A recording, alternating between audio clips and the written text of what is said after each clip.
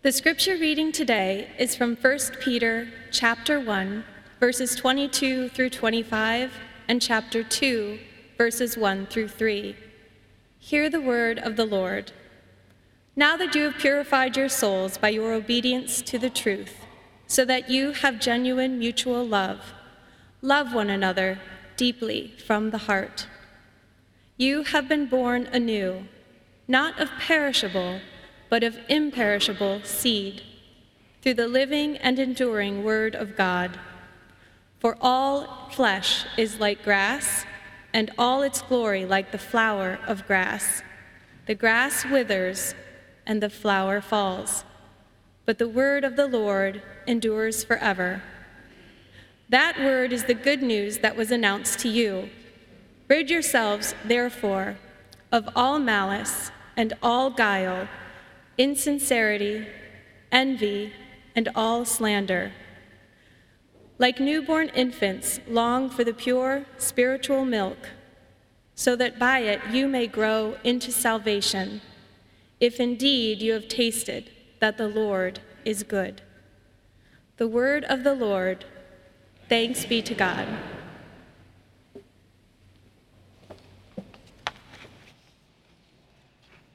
Let us bow our heads together.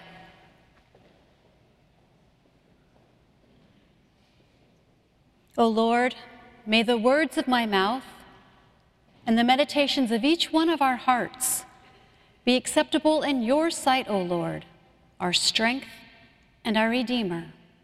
Amen. Last week, Alan closed our time of worship with a benediction that encouraged us to embrace holiness and, with God's help, to address one thing at a time. How did you do? Were you able to find one thing to focus on? Did God reveal an area for you to target? If you're like me, probably other things got in your way this week and you haven't yet had the chance to ask God for God's help on this. But I've got some good news for you. The pursuit of holiness is a lifelong process, and we still have time to find our one thing. And then the one thing after that, and then the one thing after that, and just to keep on going. Today we're going to focus in on holiness again because it addresses our purpose in life. And I think that's an important thing for us to reflect on this morning. Peter, in his letter to the persecuted church, continues his thread of encouraging his audience to press on toward becoming more Christ-like, to be sanctified and purified. Now, sanctification has two meanings. One is to be set apart for God's special use and purpose. So when we confess Jesus as our Savior, God sets us apart for his purpose, and we become holy. We become his, and we no longer belong to the world. The second meaning is to grow in holiness, to become more like Christ. Because we're sinful, we have behaviors and attitudes and actions that displease God. We tend to be prideful and selfish. We create idols and place them where God should be in our lives and in our hearts. We're mean and hurtful to one another. The list is endless.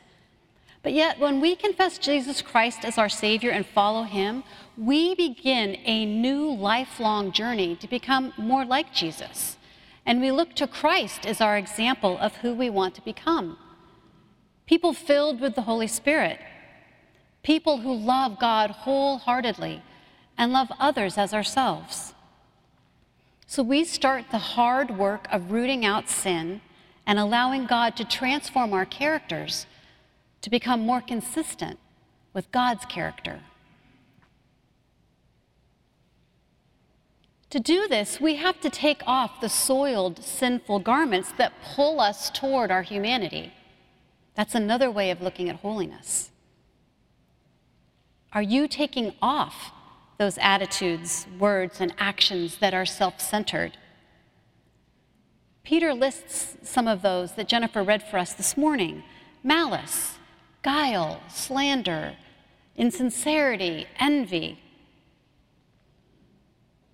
When our inclinations, our selfish attitudes, our pride dominate our hearts, then there's less room for godly attributes to bloom.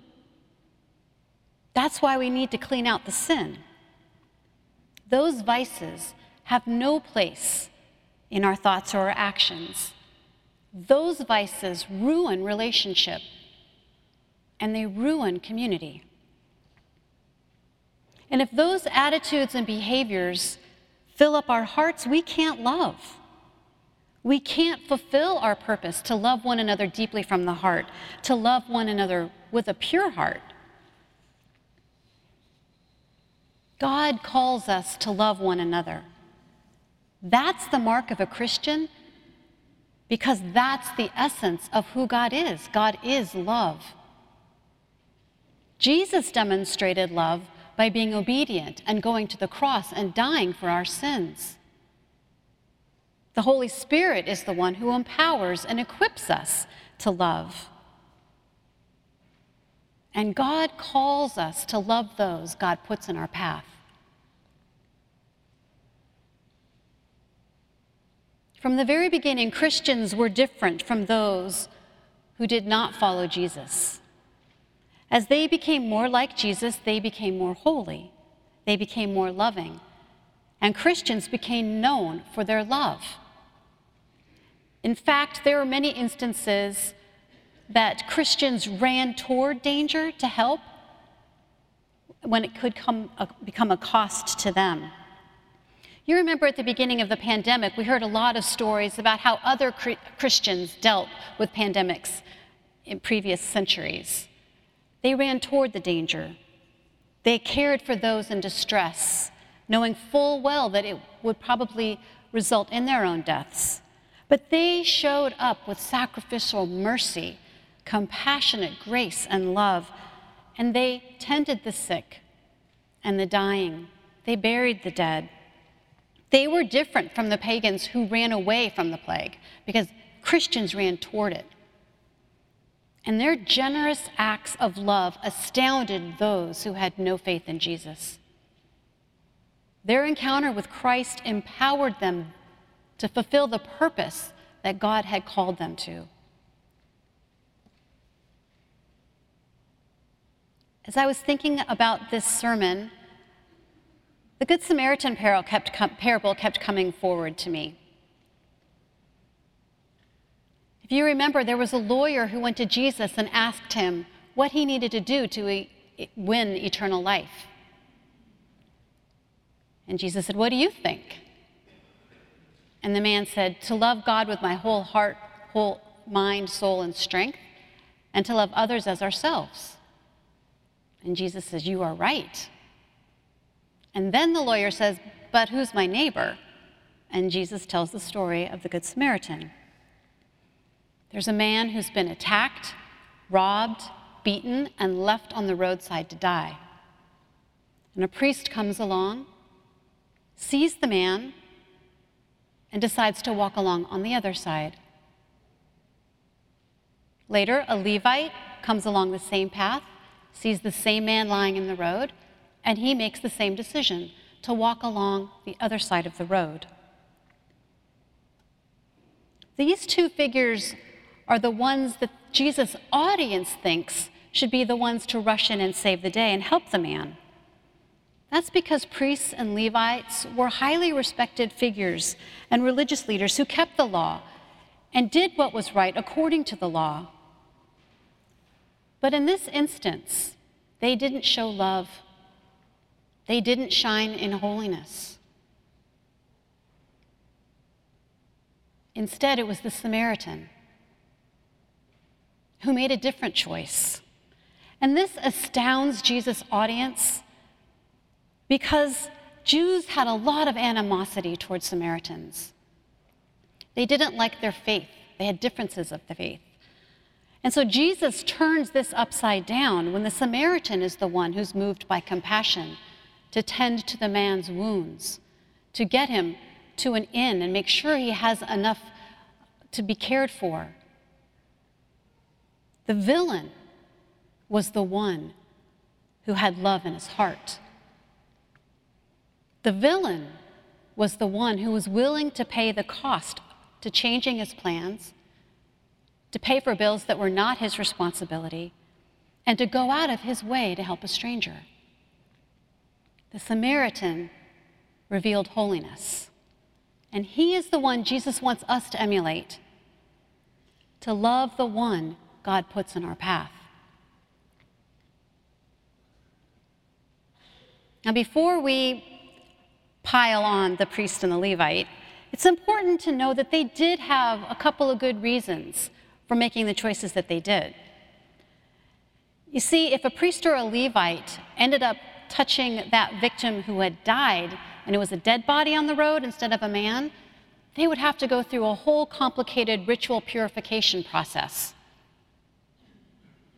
There was also the potential for the man to not really be a victim, but in fact to be a robber himself.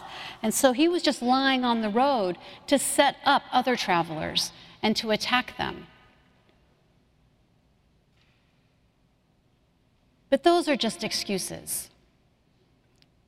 Both the priest and the Levite looked at that encounter from a self-absorbed perspective.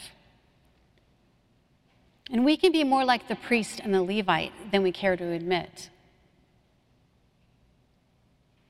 We don't want to pay what it costs to get involved. We don't want to impact our already busy schedules. We might not be sure what to do, so we just do nothing. And sometimes we pretend that we don't see anything so we can keep on going. Those are very human responses, but they aren't Christ-like. To be frank, it's really hard to live the way God calls us to, but there is a way. Several years ago, I realized that I never really asked God to direct my life. I said that I wanted God to be in charge, but in fact, I wanted to be in charge. And I hate to admit, I was ordained by this point too, people. It wasn't like this was years ago. It wasn't that long ago.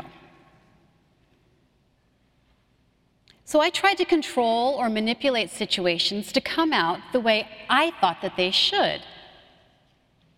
But it was a losing battle. It was really frustrating too. But thankfully, because of God's great love and mercy towards me, I had an encounter with God that changed me. I decided to really submit my way for God's way. I began to really lean into Scripture and to really focus on listening to God's still small voice. And I started living in a way that gave up my need to control. I learned to allow God to lead me and to ask for wisdom and discernment and direction from God in all of my decisions. And that decision has transformed my life. That step of taking off that garment of control and allowing God to grow in me so that I would become more holy has given me peace beyond all measure.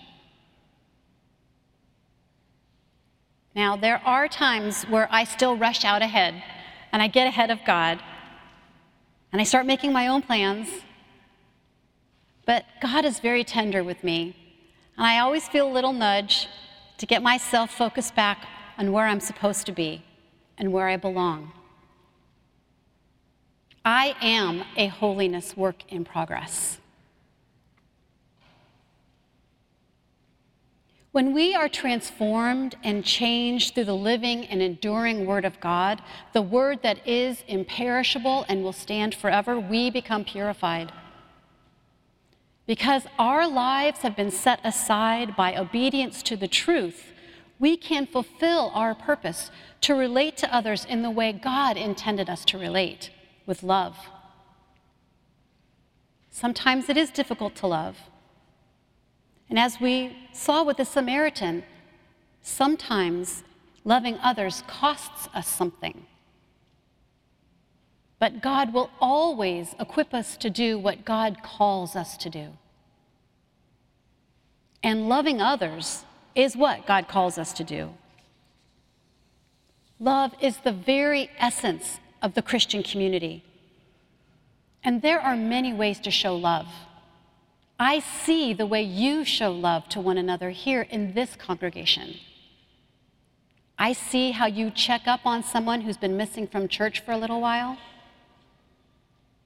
I see how you send birthday cards and other cards of encouragement.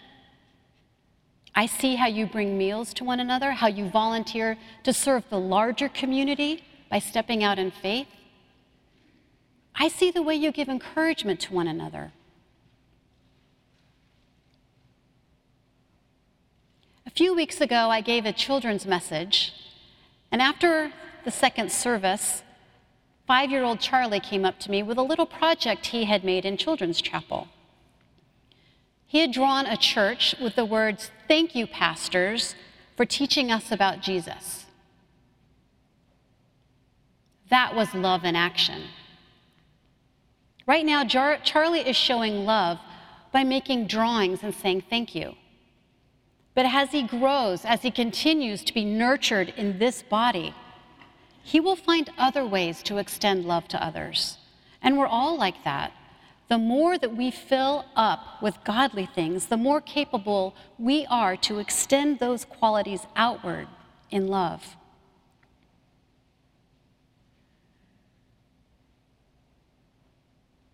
God calls us to love one another deeply. That is our purpose in life. But to be truly effective, we need to become more holy.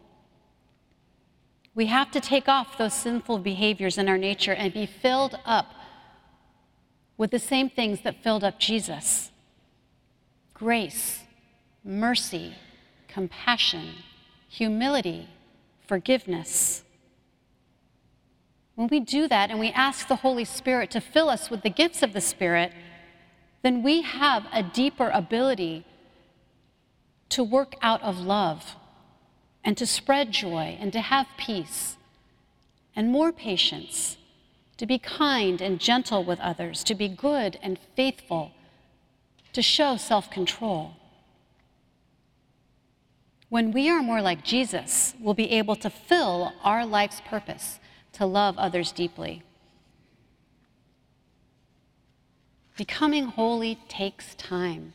Change doesn't come easily, and it surely won't happen overnight, but it is possible. We can become less like the priest and the Levite and more like the Samaritan when we have an encounter with the Lord himself and we become reborn and transformed, when we take off the garments of sin and replace them with the garments of Christ, when we love one another with mercy and grace guiding us, when we become more holy to fulfill God's purpose of our lives. But it does begin with a choice. So don't put it off. It's really easy to allow the things of the world to keep our focus off of God. You can get to it later, but why do that? Why put that off? Talk with God today and start the process of identifying that one thing God wants you to talk to him about. That one thing that will bring you closer to becoming more like Christ. Sin will always be here. That's part of the world that we're in. But with the Word of God and the help of the Holy Spirit, we can become transformed. As we grow in holiness, as we mature in Christ, we grow in our capacity to love one another deeply from the heart. And my prayer is that all of us grow in holiness so that our community will be known for who we put our trust in. Our community will be known for love and showing that love to others. May we do so and radiate God's beauty to the world. Let us pray. Merciful God, we thank you that your very essence is love. And because of who you are, you create us to love you and to love others deeply from the heart. Help us to let go of our sinful attitudes and to grow in love. Transform our hearts to become more like your Son, Jesus Christ. And may you receive all the glory. In Jesus' name we pray. Amen.